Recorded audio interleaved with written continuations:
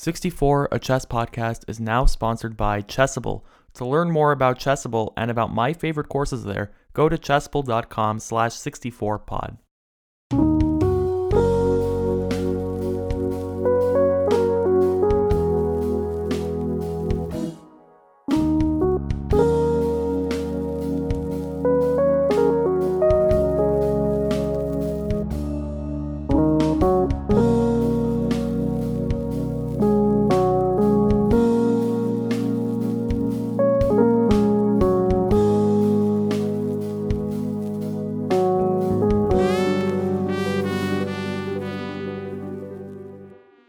Welcome back to 64, a chess podcast. I am your host, as always, David, coming at you live from Copenhagen, Denmark. Joining me today for the second time, needs no introduction, Women Grandmaster Jennifer Shahade. Welcome back to the show. How's it going? Thank you. I'm so great. It's wonderful to see you again. Yeah, you too. But we do have to get this out of the way. You've been on a lot of podcasts lately, so I think the fans need to hear this. What's your favorite chess podcast, and why is it mine? Oh, wow. Yeah, your chess podcast is just so amazing. The reason it's the best is because you've had me 2 times in it's been 1 year? So Yeah, it's you actually obviously have good taste. exactly. You have That's great taste. right. And it should also be said, that my friends over at the Chess Pit podcast, they did the whole live studio thing. Okay, guys, we get it. Okay, they have a bigger budget. Not cool. I have more followers than you on Twitter now, so it is what it is. And by the way, You yeah. hit him where it hurts. More followers on Twitter. Yeah. Well, actually, I haven't verified that. I assumed at this point that it's a higher, because I've been looking for any way to, I'm very competitive. That's the chess mindset. In all seriousness, that's the first thing that I should say is that was one of my favorite podcast episodes I've ever listened to. Those guys with you. So I like Chess Pit podcast with Jen Shahade. You guys should. That's required listening either before or after this one, and it's more Jen for all of us. So doesn't hurt. Yeah, that they were great to just see in person and hang out. I mean, it kind of brings you back to why you start podcasts. It's like not only to get your ideas out there in the world, like writing a book, but it's also a chance to have deeper conversations with people in your network. And as somebody who's, especially during the pandemic, kind of like deep into a little bit of workaholicism, I find that like break of like a 1 hour deep conversation where we can just like really dive in to be so valuable. Yeah, and of course, I mean, the main reason why I wanted you to come on this podcast was to promote your book, Chess Queens, and we will talk a lot about that. But I think I was wondering, you've done like a flurry of press stuff for this. I mean, and how has that been? Has that been a little exhausting at all, or like, because I'm really like amazed that you're really I saw Hikaru with the book, and like that's that. And by the way, another thing to mention before we get this out of the way, Hikaru, he shares this book, and then he wins he makes it to the candidates. I reread the book a couple of weeks ago, and I hit my all-time rating high on chess.com.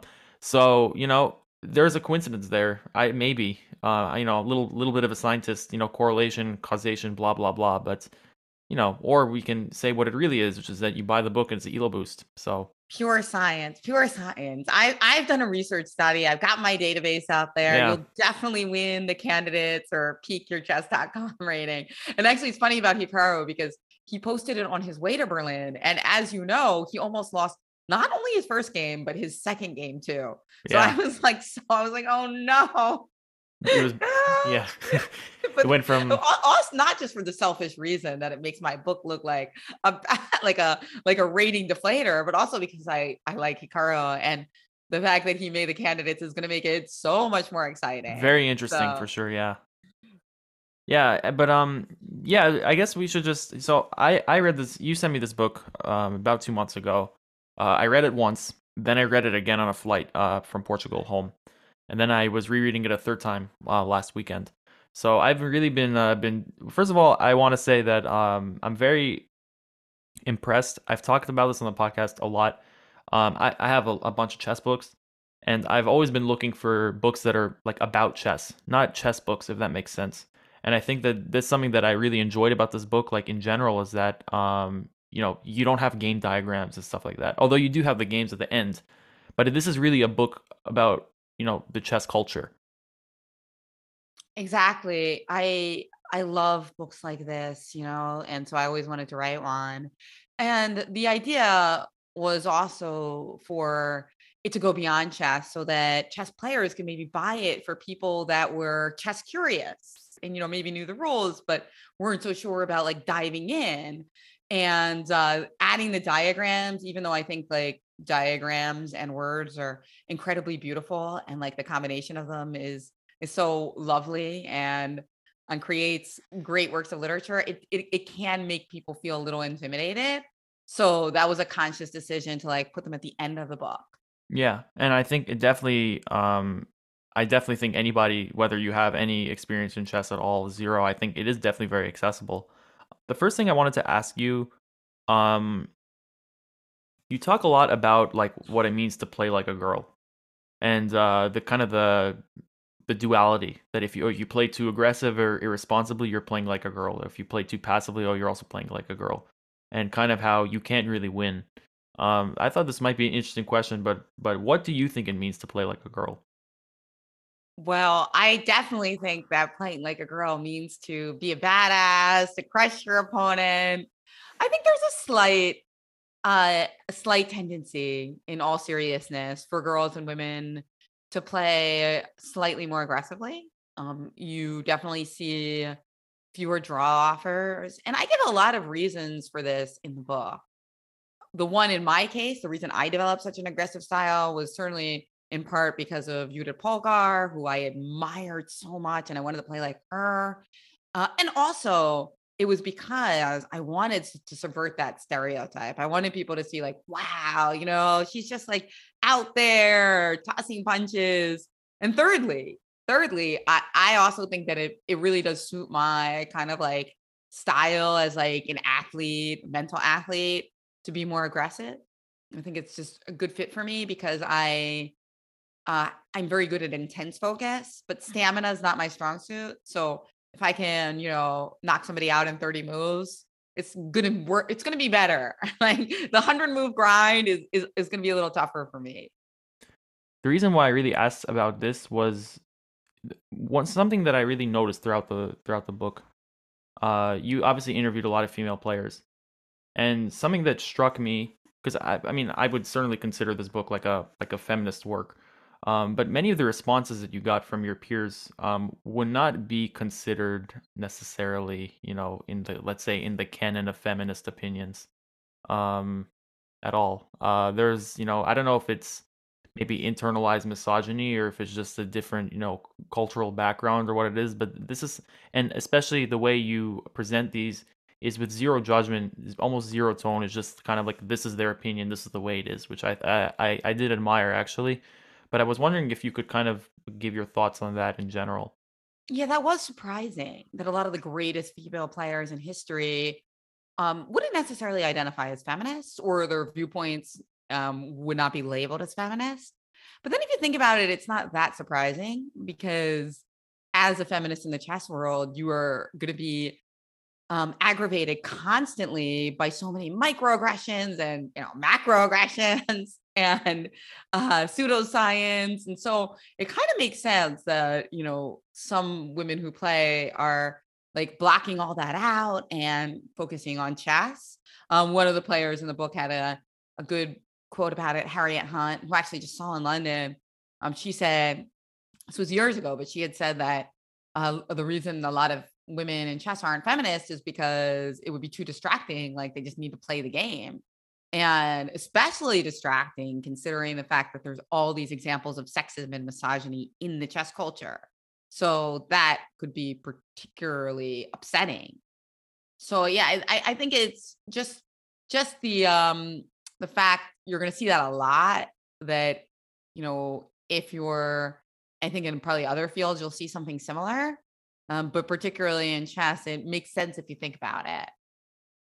When it came to like compiling, as the first thing I want to ask you is how long have you actually been working on this book for? Because I do get the sense that this is it's a labor of love. I guess that there's it feels like it's been worked on for a long time. But I was actually just curious. Well, there was a precedent to it, Chess Bitch, which took me years, and then the revision took me like another almost year. So I would say a few years probably in total, but in reality, it's really more than that because so many of the things I pulled from it are from my own, experiences, playing the game, studying the game as a child, and I think that's why it's such it's such a book that is coming back. I guess it would be pompous to say timeless, but it's a book that stands the test of time partly because there is so much that went into it. I was lucky because I had this passion for writing and feminism, but I was also strong enough. And I wasn't one of the best women players in the world, but I was strong enough to always play with the best in the world, right? The exception of women who didn't play in women's tournaments like Yulia Polgar. I got a chance to play against their team with Irina Crush on board one. So that gave me such tremendous access that would be really hard to get otherwise. Right. I mean, you shared stories about like playing for the Olympiad team and playing in like the Women's World Championship, right? And yeah, I thought that was so you do definitely have a very unique perspective. Um, and when it comes to like the tone of the book, something I also was wondering, like, was there like a philosophical approach on how you wanted to kind of present things? Because it does I don't know, it's interesting to me how you don't quite come off as necessarily opinionated. It comes off more as like matter of fact, the way you present things. And I don't know if that was just a conscious choice or if that was more of like your writing style. Yeah, it's probably my writing style. I think that I have tremendous admiration for the women in the book, and obviously some of them I disagree with. And certainly there's a lot of men quoted in the book that I disagree with, like Nigel Short or Gary Kasparov before he had his feminist awakening.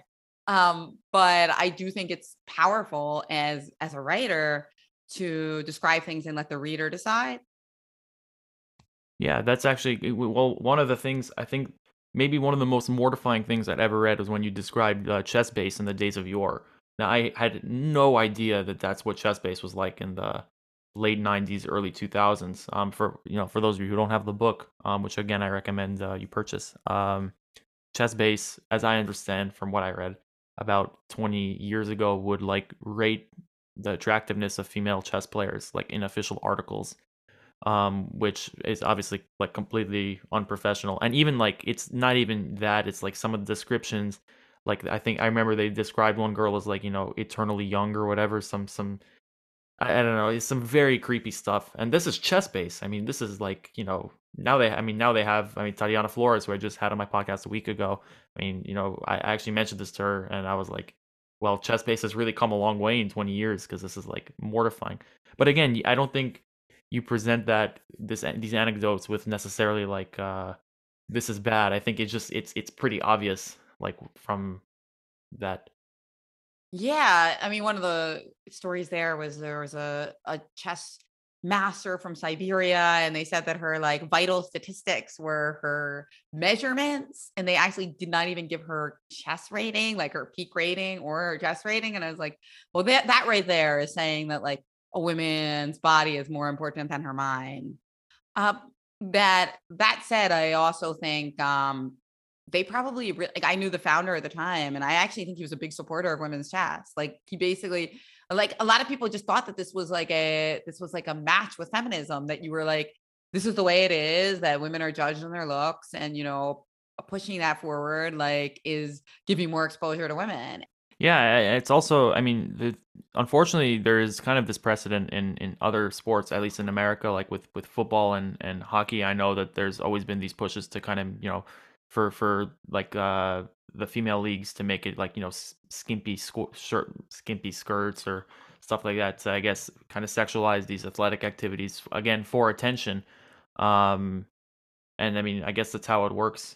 Now I why I guess it's like this segues very nicely into one of the thoughts that I had as I was reading it, where you share a lot of stories about your colleagues who were attending college while like pursuing their chess careers, or other people that like your friends in the chess world who actually quit chess for a few years to focus on school. Um, and I wondered, I was thinking about, let's say, Hans Niemann, who's he's 2650 or so. He took a year off from college basically to play these tournaments circuit, and women can't really do that in the chess world unless they're unbelievably talented or have a ton of financial support at home, because the tournament like prize money isn't enough like compared to male tournaments. Aside from, I think the US championship for like the women's section, I think compared to the men's section, I don't know exactly what the prize breakdown is, but it isn't something like, 10 to 1 in terms of money as far as I know.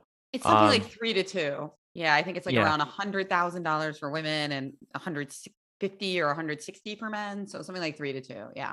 Yeah. I mean, it should be 50-50, but Yeah, well, that's an interesting question that I really grappled with over the years. And I think my awakening is being more understanding of workers' rights and labor and entertainment. And the idea that, like, especially now with just being so popular, like playing chess on stream is not just about like, oh, a philanthropist supports it. It's also a symbol of intelligence and it's entertainment. And having women involved is amazing. So, yeah, I think equal pay completely makes sense. Of course, the counter argument is that women can play in the open sections. And so, like, if you put just as much money in the women's section as the open, you're creating a disincentive for them to ever bother to play in the open section. So yeah, I actually understood that second argument for a while.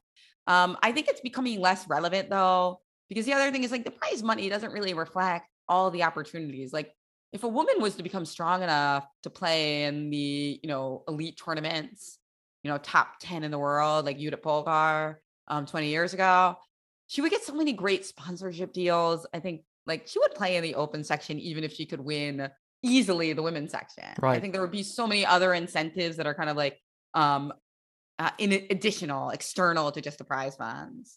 So I'm not sure I really buy that argument so much anymore.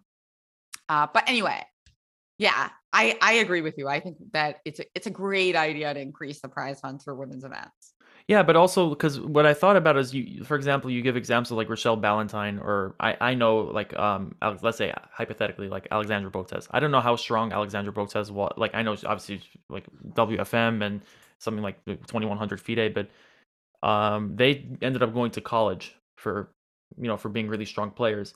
And as great as it is to go to college, I suspect that they go to college and they don't really have the opportunity to, let's say, take a year to pursue their chess career and see what happens. So what I imagine is a lot of female players, a lot of strong female talents, just simply because like the female circuit is not as profitable as, I guess, the open slash male circuit of chess. They once they go to college or get that one opportunity, that's it, and then that's a whole funnel of talent and potential, people who can push each other to that 2700, to that top 10, top 5, top 1 spot, even hopefully, that we don't get to see. Because to me it seems like there's like a lot of talent that, and as you talk about in your book, a lot of people who have to like kind of give up on their professional dreams just because it's, I mean, obviously I'm not saying, we all know professional chess doesn't have that much money in the first place, but even still it is something I guess I lamented, and something I did think about. Well, I'm not sure. I'm not sure I really lament it because if you look at Botez and Valentine, both of them went to Stanford, by the way. Valentine definitely helped by her chess career. Not 100% sure about Alexander Botez. It's funny because she told our girls club about the moment she got accepted into Stanford and how it was like such a memorable moment because it was her dream school and she'd been rejected from another school. And like she was just euphoric. But I'm sure chess played some kind of role. I don't remember her mentioning that. But anyway, the point is, both of them, in some way, chess helped them get into Stanford. They got in, and they're both like crushing it in life. And particularly for the chess world, Botez has created this like entire social media Right. brand and new way of succeeding in chess. And Rochelle is an incredible student and like is going to be a lawyer and a great advocate for people of color, for women, and who knows what she's going to end up being, but I think it's going to be really boss. Not only that, Rochelle is starting to play more chess herself. So yeah, I don't know. I think with those two examples, like I'm very happy that they went to Yeah, Stanford. maybe not the best You know, examples. And I actually I applied to Stanford back in the day. I didn't get rejected. I was deferred, and then I had already done early access somewhere else. But damn you, Stanford. I got Boo. rejected from a lot of places too, so It it's is what it okay. is, you know. Yeah, yeah. And now they sometimes invite me to speak, so it's Yeah, all good. It's all yeah, good.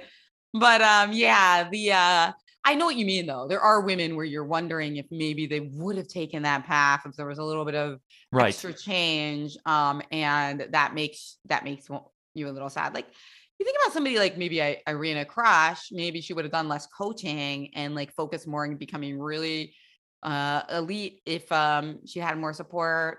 But I don't know. I feel like Irina's kind of happy with that balance at this point. But yeah, you're right. There are definitely examples of which you can say it would be great if there was more support.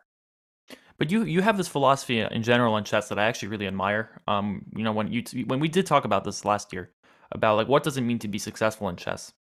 And I know you've talked about this on other podcasts, but as I remember you explaining it, you know, it's not just about your elo, right? It's kind of like what you do through chess. So I guess Rochelle and Alex Botez are great examples of people who have been highly successful through chess. Even okay, so they're not 2800 destroying Magnus Carlsen or something, but obviously they've made fantastic careers for themselves. Rochelle is an advocate for the game, and I don't even have to say. I mean, Alexandra Botez and her sister. I mean, they're the two of the biggest chess personalities ever. So yeah, Exactly. Yeah. Yeah. So I think that certainly worked out well in their cases. Absolutely.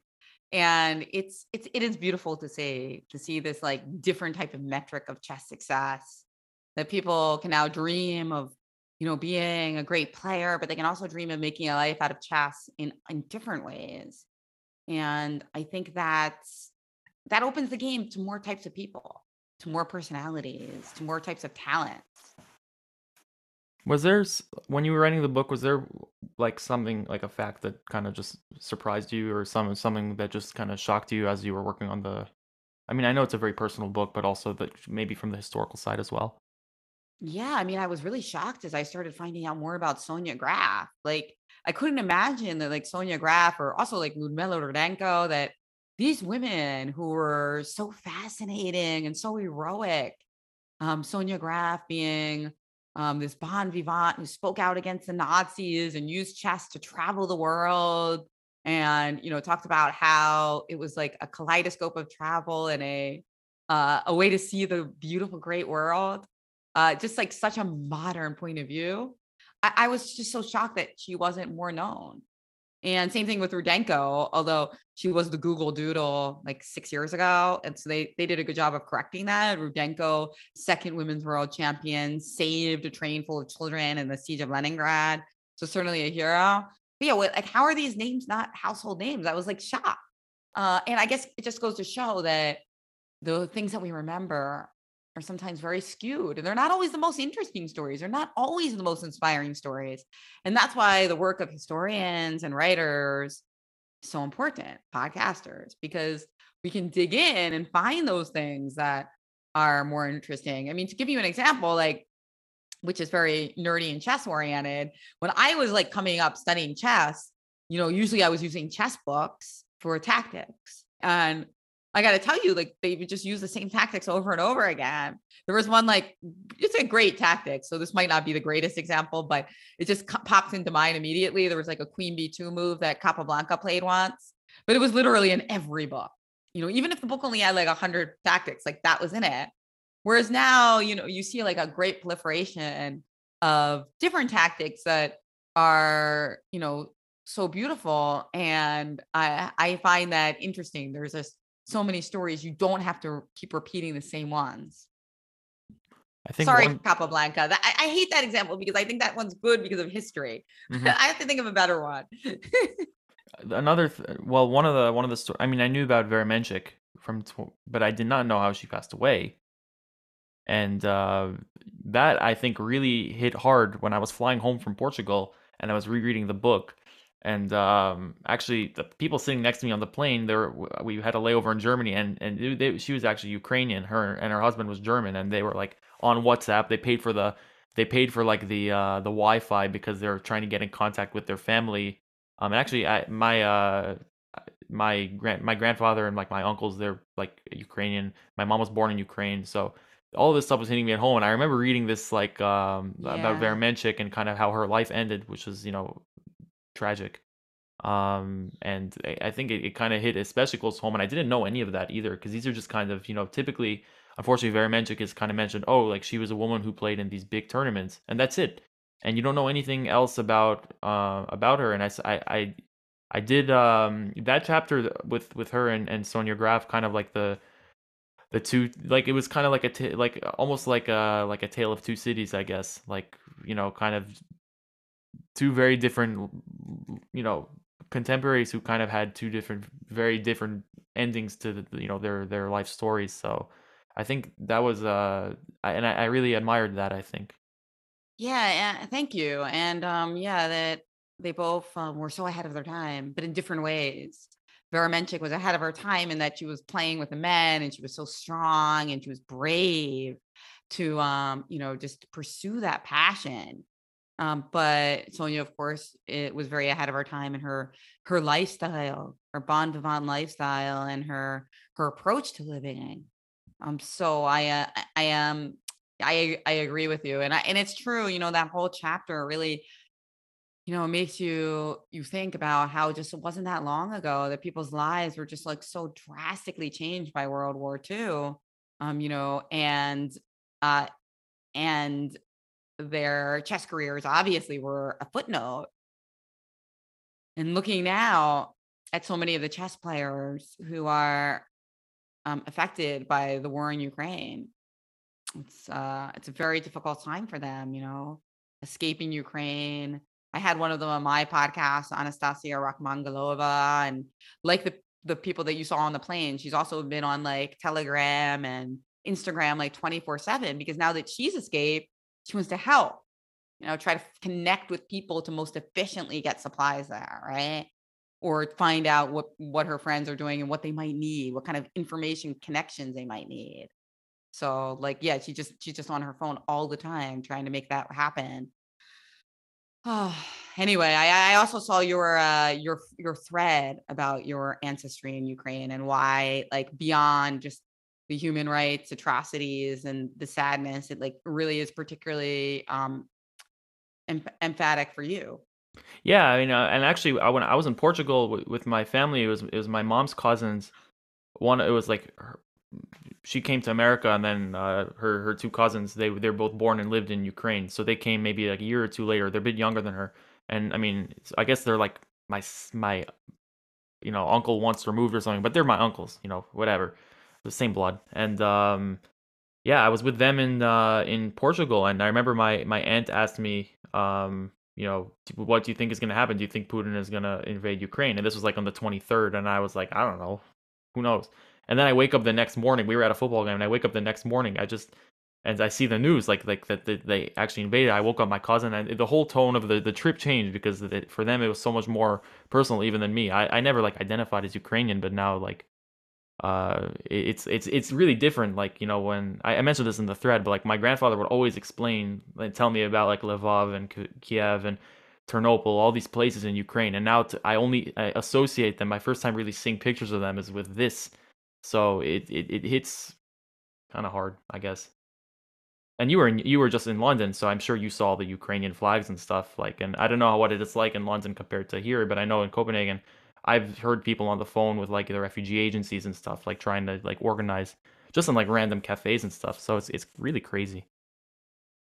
Yeah, it's so sad. It's sad. And actually the woman we were talking about earlier, Ludmila Rudenko, she was born in Ukraine as well. Lubny, I don't know if that's a city you've heard of. I don't think it's particularly large. It's a pretty small city in central Ukraine. She was born there, but she ended up living in Moscow and what's now St. Petersburg. So I mean, a lot of the great players in chess have were born in Ukraine. Odessa, Irina Krush was born in Odessa. Hmm. The Muzichuk sisters, Natalia Zhukova. There's just like so many amazing female players who were born in Ukraine. Yeah, and it gives some context, I guess. I think we've exchanged some tweets about this. Alekine, we talked about him on the podcast before, but you think about, like, let's say the Karyakin stuff, and he's kind of like a modern day Alekine in a way. Yeah. Yeah. Except like I feel like I mean, I'm not, Sergei yeah, I don't want Karyakin to. is well, no, no, no, it's fine. I mean, Karyakin has been, waving the Putin flag for so many years, hasn't he? I mean, he's been a big fan of him for a long time, hasn't he? Yeah, but that is true, and maybe that says something about the chess world and Russian politics, how intertwined they are, because that was kind of something that has just been, I guess, glossed over or overlooked. And I mean, I'm not a politician or anything. Like, I'm not going to act like I have the best understanding of what's going on in Ukraine or Russia, but there is something, I guess, a little, like, when it comes to World War II, let's say, like that period of chess, like that's like 4 or 5 years of chess history that, like, just nobody really talks about. There weren't really many tournaments, obviously, for a ton of reasons, but also it's just kind of like there's like a silence almost over, like, who was supporting whom, and it's just like, oh, that is a thing that happened. And now it's like we're actually living through, okay, obviously we're not living through World War III, hopefully, right now, but you do have, is like, kind of something similar. There is like a real schism in the chess world that I don't think is going to heal for a while. Yeah, no, I mean, it's I guess one difference would be that Karyakin has been punished, although Alekine was punished in his time. It's just like in retrospect, we still have like all these openings named after him and all that. But at the time, he was like banned from a tournament. Like the US, he was gonna play in a tournament, and the US Chess Federation wrote a letter and garnered support to get him out. And of course, this must have been in 1946, if I'm remembering correctly, because I think he died in 47.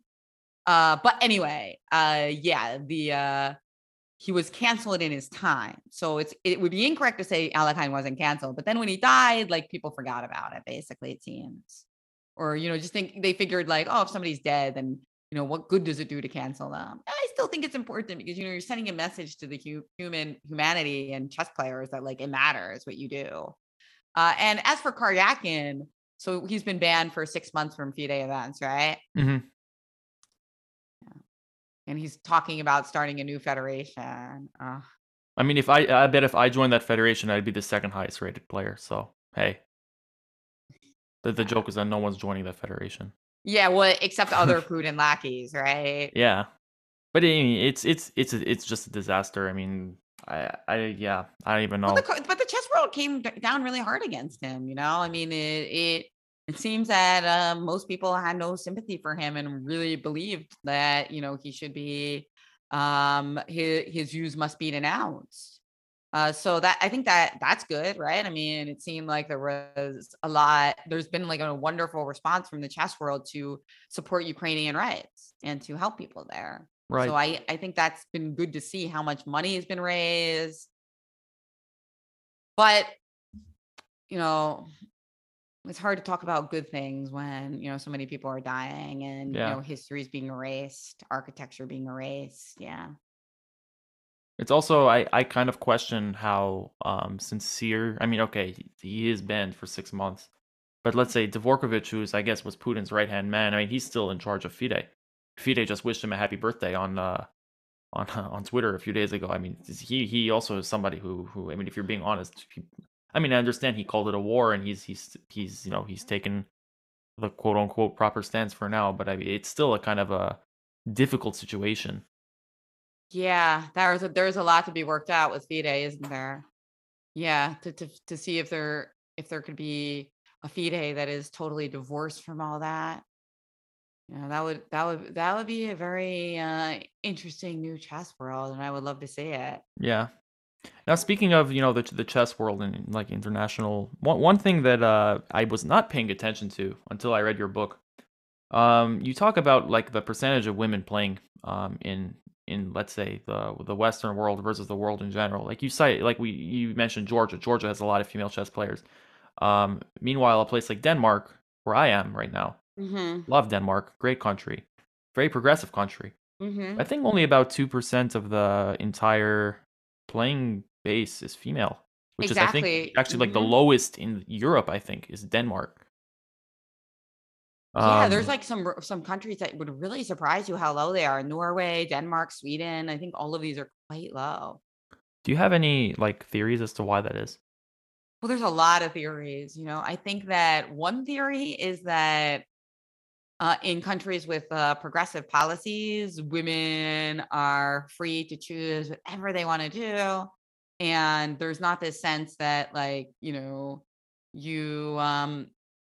you need to try to emulate men in their favorite activities. So that's one theory, that women actually don't really like chess that much, so that if you give them all their rights, they just won't choose it. Okay, I don't agree with that theory, but that is definitely a theory. All right. A lot of conservatives, I think I've heard, I think Jordan Peterson talks about that a lot. I think so. I mean, I have to say, Wouldn't I haven't surprise been me. listening to him lately, but yeah. Okay, so that is one idea. Another thought that I had was, U.S. Chess Federation used to have about like 8-9% female participation, and it went up a lot in like the early, the mid 2000s up till now.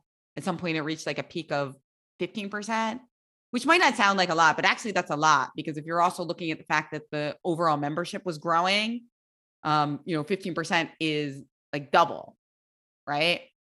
Or even more than double the actual number of women that were playing like 15-minute years prior. And one of the biggest changes in that time frame was that there was a lot more women's and girls events. So separate women's and girls events, right? Like the girls championship in Chicago that Kasparov Chess Foundation runs, the Susan Polgar tournament, the Ruth Herring Tournament of Champions for girls, other events like regional ones in New York State and California. There are a lot more than there used to be. And when you have those tournaments, more girls play. It's not that shocking. If the tournaments are popular, there will be more girls and women in them. And I think that maybe some of those Scandinavian countries, because of the progressive mentality, maybe they think that those events are like not cool. That would be one of my theories. Because I think most of them don't have a lot of separate women's and girls events. Yeah, I just thought it was, after I read the book, I played I playing like in like a weekly, so we have like a league team. And one of the games we went to like one of the oldest clubs in Copenhagen. And it was very nice, very cozy. But then when you have to use the bathroom, well, there's only urinals. I mean, basically, there's one bathroom and it has urinals, and I mean, there's also like a toilet. But this is something I obviously didn't think about when I read the book. And you kind of talk about like well, girls need to use the bathroom and they should have like supplies for, let's say, menstruation and stuff. This stuff that at first I was like, why is this in a chess book? But I actually thought about it. I said, well, if you're a girl, first of all, you're like one of the only girls in the club, and you share the bathroom with men because that's the only bathroom that they have in the chess club, which is one of the oldest like chess clubs in the city. And I was like, damn, like that can't be welcoming at all, actually, and that's like a simple thing that could be fixed.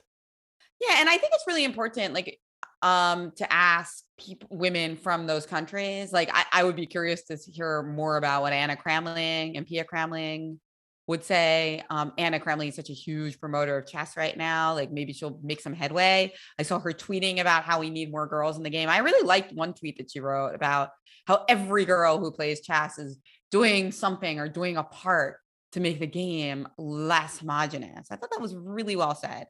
Because yes, girls should be proud to be out there and changing the stereotype.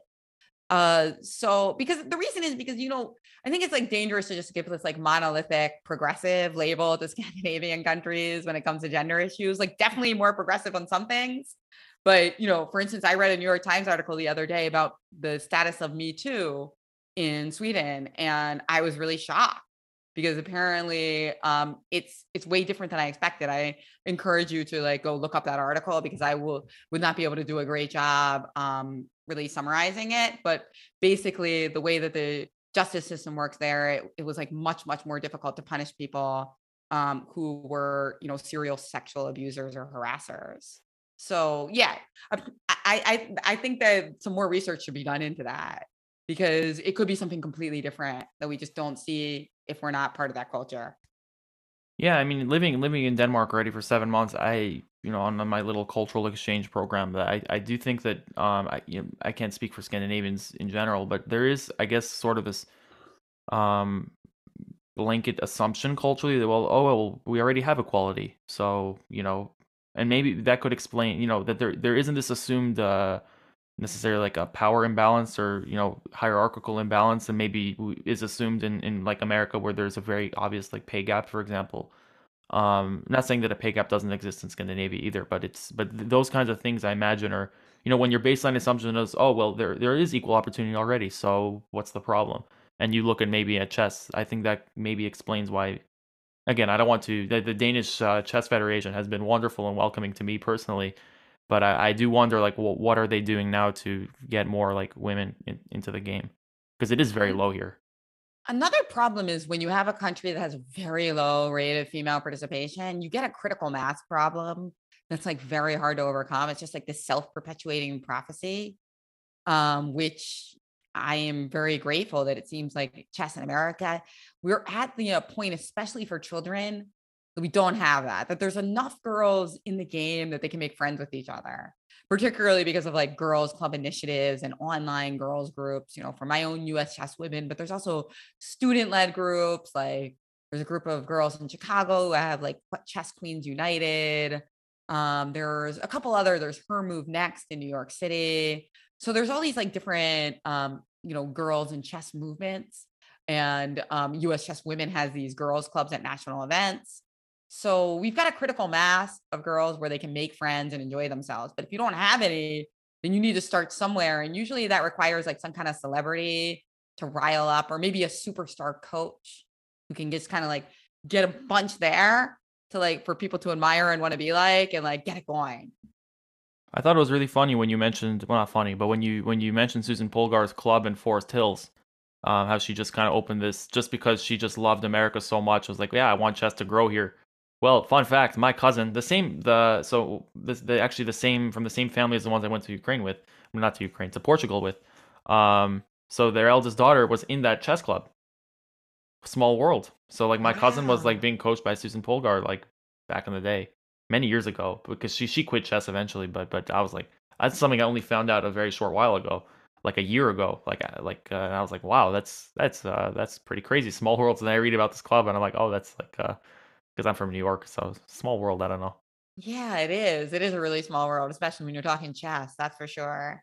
Had quite the So impact though, that club, because I mean, it was a small, that and Kasparov Chess Foundation, and you do cover that kind of that evolution in the last like 20 years or so of kind of this huge support that's bloomed for female chess in America.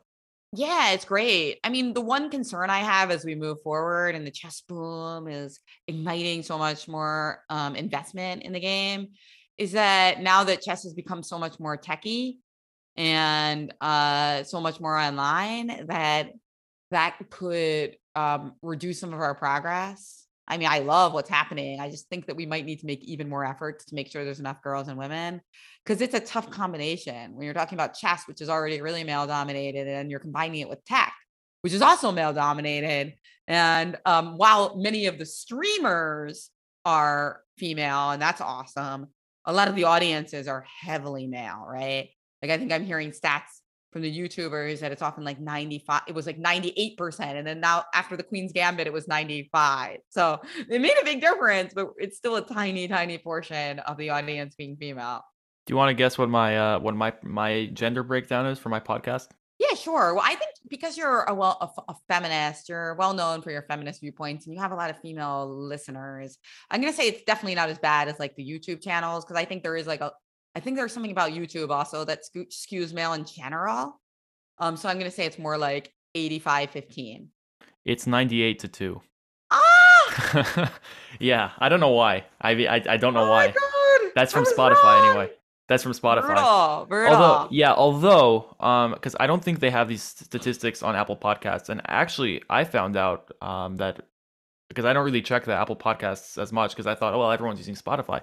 Well, it turns out I get 3 times as many listens on Apple Podcasts, and I've been sharing Spotify links this whole time, so I don't know how to market anything Oh, that clearly. makes sense. Yeah, Apple's more popular than Spotify. They Yeah, are. Yeah, I'm not surprised by that. So yeah, so basically it's only Spotify and maybe Spotify is a little more bro culture. I mean, with Joe Rogan and everything. So Sure. I've never, I have two podcasts, The Poker Grid and Ladies Night, and I've never checked. My husband is kind of more invested in like the stats and all that, the technical stuff. So I don't think I've looked at that recently, but I'll let you know what my breakdowns are Yeah. and how they compare from one to the other. It is hard though, like on, let's say, on chess Twitter, the so-called chess Twitter. I mean, how do you exactly market yourself, in a certain way that, like, oh, you want to get more female voices when it is also a very male dominated space, precisely because of this intersection you've talked about, like this tech culture, and you see a lot of the new faces. Actually, I think the chess pit, as much as I, despise them, no, of course I'm kidding, but I think they brought this. They had a very good point about, like, kind of this intersection of, like, these kind of new age techie bros, this kind of like modern chauvinism of sorts, trying to like impress people with how good they are at chess. And you have a lot of people like that coming to the game now. Yeah, that's interesting. Although I feel like chess Twitter is very progressive. In fact, it's like problematic because during the pandemic, been on Twitter a lot, and you're like, oh wow, so many people in chess Twitter believe in like equality, and they're like, fighting for trans rights and like Black Lives Matter, and like you're like, okay, that's Twitter. That doesn't necessarily mean this trend is actually kind of Real in the life. chess world itself. Yeah. And you saw that with what happened at the U.S. Amateur Team East when this like ridiculous team name won the best team name, and that hurt my heart because I grew up playing that tournament. And I had a great team name. Like we weren't in contention for first, but my brother, my dad, and I all played in the same team, and we were called 75% Pure Shahadi. Oh, And that's awesome. one of the times we played, Alyssa Melahina, who's really awesome, and you should get her on your pod at some point too. She's this like, very superstar lawyer, chess master, author. She's a really cool person. She was like 8 when she played with us, so she was like only 1600 or 1800. So we all got to play together. So I have like such beautiful memories of this event. So it did hurt. It hurt my heart to hear about that team name won. For listeners, it was she said she was 1800. So it was like a reference to statutory rape or to rape and predatory behavior, which happens in chess. So it makes it even worse that somebody would make a joke about it. Right. So just the fact that like that team name won and there's like thousands of people there cheering for, well, I don't know if thousands were cheering for that, but certainly hundreds were cheering for that. It sounded like was a wake up call that you can't look at what your friends and chat groups and Twitter is saying and judge like what's going on in the chess world. So it was important. I need to be reminded of that. It sucks to be reminded of it in a way because it's like, yeah, it's disappointing, but you need to know. Yeah, I also think if anybody who watches Twitch anytime, unfortunately, anytime you see like a Botez, one of the Botez's do commentary, or Anna Rudolph, there's always sexism, and it's gotten much better, but it's like still there in a way that I think is very kind of, and I mean, if you look at Twitch, it's hard to moderate that kind of stuff, but it is like this, when you it's one thing to be like online on Twitter, and it's another thing to kind of seal away, that these like quote unquote real life. Um, and yeah, there's a bridge. I mean, that's how we got, not to be political here, but that's kind of how we got Trump as president, right? Like, nobody was really listening to the real life, and everything looked good on Twitter to the press and whatnot, and reality had a different thing in store for us. And it's so important to have those communities so that you can feel at home, but then also to understand that like what you're fighting against is still out there. I think it's good to have both. And yeah, that's why you kind of need those reminders that there's still so much work to be done. So much work to be done. Yeah. Now, it's something I was wondering. After reading the book, do you still consider yourself an active chess player? Like, how many tournaments do you play these days? No, I just play online. Although for my next book, I have this project actually. I've always been really bad at bullet chess, especially online. And so I want to try to get pretty good at bullet. Like, I mean, I want to get better at bullet. And it's a pretty big challenge for me because I don't feel like my brain is well calibrated to bullet. I don't like thinking that quickly. So I'm like, who should my coach be? I need to hire a coach for this. I know Hikaru wrote a book on getting good at bullet that people. He did write a book, but it was Yeah. so long ago. Chess was so different back then. Yeah. They probably didn't have like any of the mice that he uses now, and he I wasn't. also know it wasn't well He received. wasn't. people said it was like, you can't teach this, it's cheap, like, it's like it's cheap tricks, like, he's teaching people the psychology of flagging and stuff like that. I've seen some excerpts from it, that's why. But I think I bought it. I believe I bought it. I don't, it was a long time ago that he wrote that. I think it was like 12 years ago or something, but I do believe, I think one thing, I can't remember if it was from one of his early streams or that book, but I remember him saying something about the importance of momentum, which I actually also gather from Heads Up Chat, Heads Up Poker, from Heads Up Poker, since I also play poker, that the effect of momentum is so important. So you just like can't quit when you're winning. It's really important not to. Like, even if have to like take care of your child. Just kidding. Just kidding. Or turn out the stove. Just if you want a game, you gotta keep going. Yeah. Who cares? The baby's crying. Yeah. Yeah. I remember that. I think that's really good advice. Of course, if you don't have a child that you need to pick up from school, but in general, that's really good advice to like just to quit if you're losing and to keep playing if you're winning. But I'm going to need to go a little bit deeper than that. Hmm. So, I mean, this was, I guess that's how I wanted to end the podcast. So maybe I was gonna save this for the very end. But I've been seeing I've been interviewing also this year all these former, ex chess players who became poker players became chess players. I had Nate Solon on my podcast a while ago. It was one of my favorite episodes. I had, of course, legend Ben Johnson came on my show. Some poker guys, and now my itch for poker has started to get a little scratched, which I'm a little nervous about because I'm already addicted to one stupid game, and I'm not trying to get addicted to the second one. But how would someone, in your opinion, like how should they start with getting into poker? I think they need to play. And if you have regulated poker that you can play, that's really important because you need to, it's just like chess, you need to combine playing with studying. So the best way to study is with right now they have things that are kind of like chess like, and like they have trainer, so they'll like spit hands out at you and you have to decide how to play. The only difference with chess is that those things are very advanced. They're kind of based on really advanced play. So in poker you need to be a little bit careful with that because you might just kind of like learn about how like the top players in the world play high rollers, not what's actually going to happen at your local casino. So I think with poker you have to be like very diligent, much like chess, about what you study. And you have to kind of keep trying a bunch of different things and seeing what's out there. And you have to play because you need to get the feedback. You need to get the feedback about whether you're doing the right thing. And you need to kind of talk to yourself a lot and make sure that like you're kind of on track. It's a lot of fun though. I mean, poker is also a great game. And it's funny because when you asked me at the beginning of the podcast why 64 Podcast is my favorite chess podcast, I couldn't help but think about the fact that my poker podcast, The Grid, is based on the 169 hands that you can get in No Limit Hold'em. And so when I heard that question, the first thing I thought of was like a chessboard and like the 64 squares lighting up and all of the different like memories and stories that we have on each square.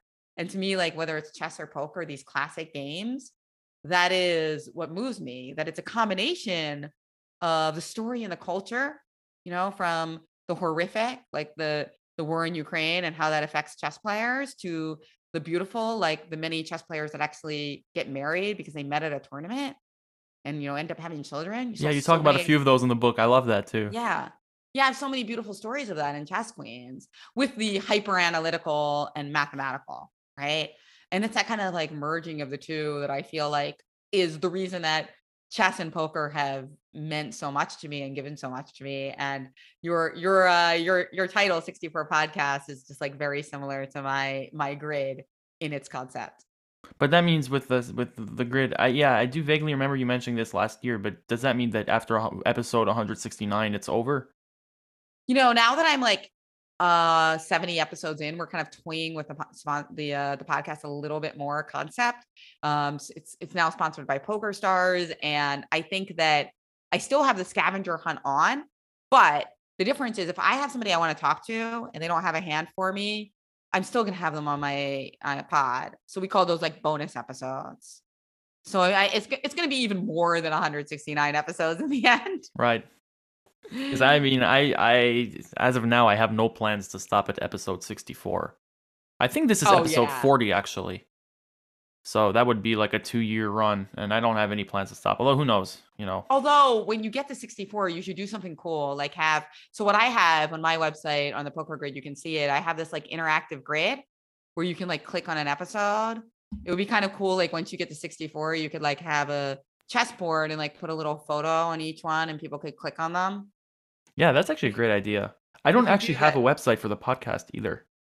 oh well, you could just do like you could just I wonder you'd probably need a website for that and you need like Yeah. a plugin, but maybe that could be the website. Like that could be, it could just be like one page where you have that. And if you do that, I'm trying to figure out what square I want. Should I just be in like the center on E4? Because E4. then most Well, people will see me. well, if we think about it, Yeah. right? This is about episode 39, 40. If it's 8 by 8, so right now, Oh, you want to do it in order? You could do it in order, yeah. Or you well, could if it do it was, like with the people in the center are the ones that you like most. well, yeah, well then I would definitely have, yeah, then you'd be, E4 probably. So, yeah, E4, D4, E5, the one of those four. Well, yeah, poker. The one thing that kind of interests me about poker is bluffing changes everything, right? Because like if you can't really bluff in chess in the same way, if you have a bad position, you have a bad position. But you can win if you know how to like bluff proper. From my understanding, I've played poker a couple of times. I have played with my friends and stuff, so I do like know the rules. But I think first of all I've only played like Texas Hold'em, and so I don't know any of this other highfalutin you mentioned like heads up poker. I don't know what that Well, is. heads up poker is just a different way of playing no limit hold'em. It just means that there's only two players to a hand, so it's much more chess-like. In fact, I think a lot of chess players should consider starting with heads up because it's very similar. It's like And 1v1. yeah, exactly. So you get that like intense relationship, and you get to play a lot more hands. It's not like normal people, not chess players, start out playing and they're playing in like a table with 9 people. That is in a way it's easier because like the way that you play it is kind of like simpler, but it also can be very boring for chess players. I remember when I wrote an article for New in Chess many years ago, just when poker was starting to get popular. And I think I speculated that like Gary Kasparov would be a terrible poker player because he gets so bored, like not getting to exert his will in the situation and having to just fold constantly. Like it just did not seem like something he would ever want to do. But now that I think about it, I'm like, oh, but maybe he would like heads up poker. He likes Hearthstone. Apparently, that's a card game too. Yeah, So yeah, I heard that. I heard that. He plays with his kids, right? yeah, something like that. And yeah, I don't think because I played World of Warcraft for many years, and I don't think I've ever had more disillusionment than when I heard him say that like he prefers Alliance over Horde. I was like, this really like you've dabbled in World of Warcraft, like seriously. But hey, that's what happens when you retire from chess, right? I guess. Um, you mentioned the poker boom, and one of the last things I want to ask you is, do you see any similarities between the chess boom and the poker boom? Oh yeah, definitely. I see tons of similarities. The chess boom and the poker boom both saw the rise of sponsorship, the rise of celebrity players. So, in poker, you had Dan Negreanu and some players that haven't really stuck around, but some who have, like Phil Ivey and Daniel Negreanu. And then in chess, I'm trying to think of ones that your listeners might have heard of because they're Right. chess players more than poker players. And in chess, of course, you have Hikaru Nakamura, Magnus Carlsen, and then other streamers like the Botez sisters, Anna Rudolph. Like you have all these like mega stars, and I think that that's very similar. One thing that I think could be a cautionary tale for poker is that one of the things that really disrupted the growth of poker was regulations because it involves betting with money. I don't think it's gambling because it's skill oriented, but of course, played in a certain way, it's gambling. So if we just say like I have a card and you have a card and whoever has a higher card wins $100, like well that's gambling, right? Right. If I have to look into your soul and figure out whether you have it and it's in real life, maybe you could start to say it's poker. But it's like a fine line, in my opinion. You want like some strategic elements that are go beyond that, like bet sizing and betting. But uh, because of that, because of those elements, it's intensively regulated all over the world. So it's hard for people to play together in the same way that you can all play together in chess. You can't play online in America, right? Well, you can in some states. So they're doing a good job of starting to regulate it, which is one of the reasons poker is having like a mini boom. I wouldn't say it's like the chess boom, which is massive. But poker's definitely got a little bit of a mini boom. I think when poker just people like it because it's glamorous and because there are no kids, which is why one of the best ideas I've seen recently, by the way, is the Alto tournament Yeah, that it's funny. it is going to be run in the Charlotte Chess Center. I think I got that right, Charlotte Chess Yeah. Center. And yeah, it's at least 21. So you have to be 21 years old to play in it. And there's going to be like beer after the games, apparently. I have Not beer during the required. games here. I've talked about this on the podcast before. I have beer during my games in Denmark. So hey, what can you do? Don't recommend while playing, but for some people, I know you write in your book that alcohol is the enemy of chess. Denmark respectfully disagrees with you. So yeah. Well, you can have a beer after the game. And probably, in fact, in most cases, if you're somebody who likes to drink, you should probably have a beer or wine after the game to unwind. But I just love that idea. I think it's absolutely brilliant. The Alto tournament. I mean, listen, I love children in chess. I think it's so good for education. But I do think it's important for there to be a space for grown-ups to socialize while they try to destroy each other in chess. And when you're doing that in 70% of the tournament as kids, it's just less likely that you'll be able to meet somebody that you can have a beer with later. Right. So That was how it was my first tournament. I remember it was a Saturday tournament. It's in New York, Marshall Chess Club. So it's like 80% children. And I was like 20 at the time.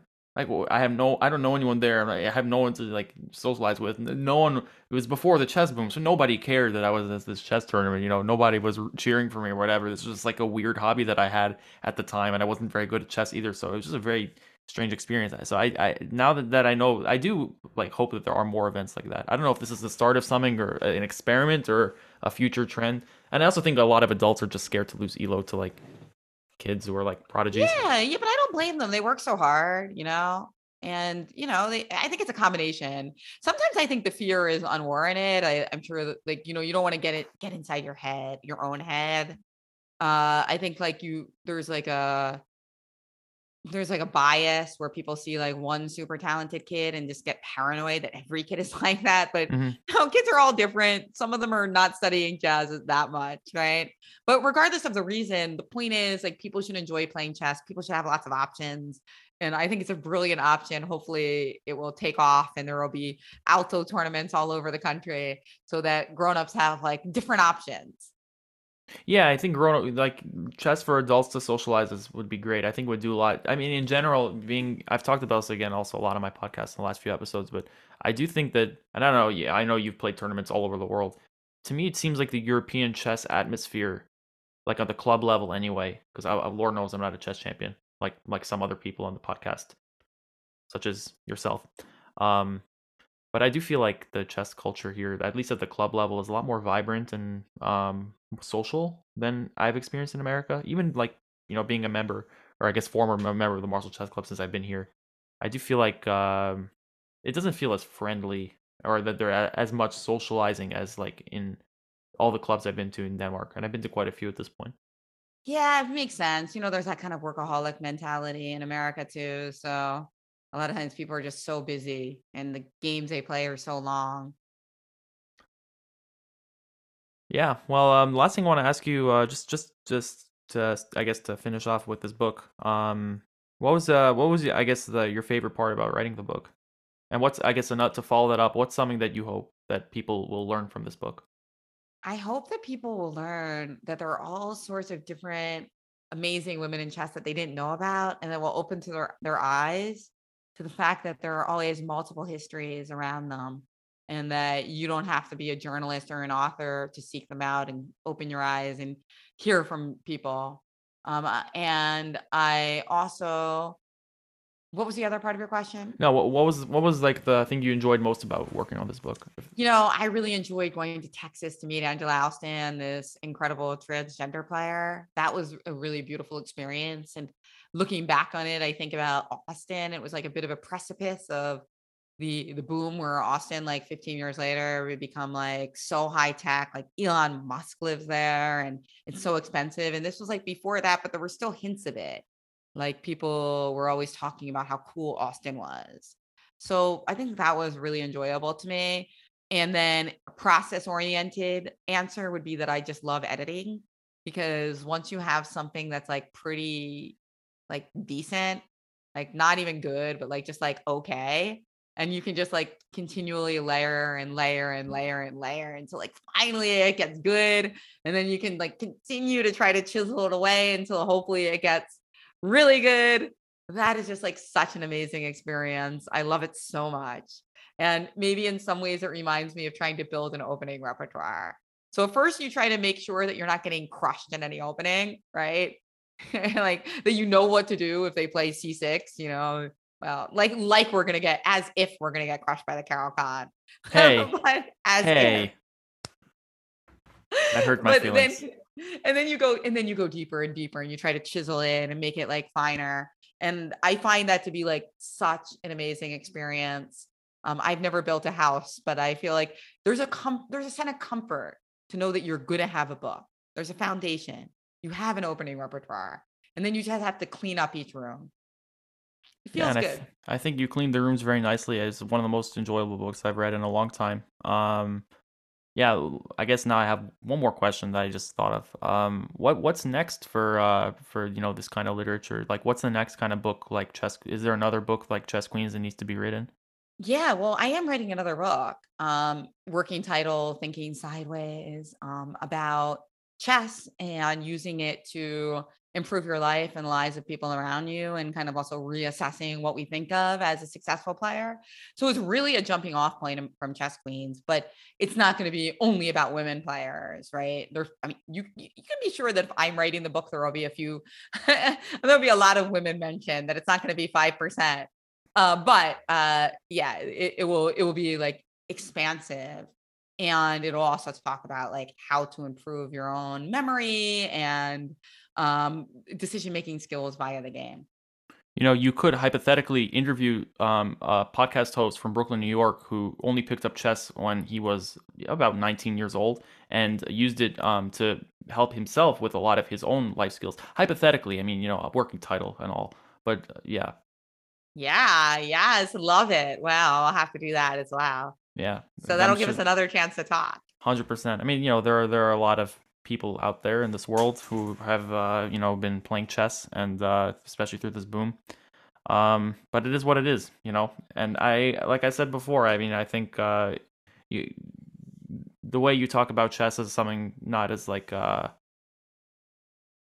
be all end all elo thing. It's like how do you make it like work for your life, and how do you make it improve your life? I think that's it's a beautiful approach towards what is really just a beautiful game. Thank you so much. I really appreciate you having me on and giving such a thoughtful reading of Chess Queens. It's really beautiful to get interviewed by people who have read it carefully. It's very kind of you because I know how busy you are. So yeah, thank you, and thanks to everybody who's listening. A 100%. Yeah, special shout out to that 2%, by the way. Special. yeah. Maybe this episode will be 3 or 4. I Well, can maybe yeah, double it up. it does show the episode breakdown. We'll see, and also shout out to my 1% non-binary listeners as well. We love you here. Um, yeah, I guess before you go, like, where can we get Chess Queens? Because I think it's not out in Well, paperback in the actually, you United can get States yet. it. Well, right now you can get it on ebook and audiobook everywhere. And you can get it on hardcover in Europe. And also, now you can get it in a hardcover in the United States. But it's only at one venue right now until June. It's at the US Chess Sales. And the reason for that is that they're hosting a couple of live events for me. So they've gotten in a ton of copies for those live events. So that's a pro tip. If you want a hard copy in the United States right now, you can go over to US Chess Sales, Chess Queens, and order yourself one.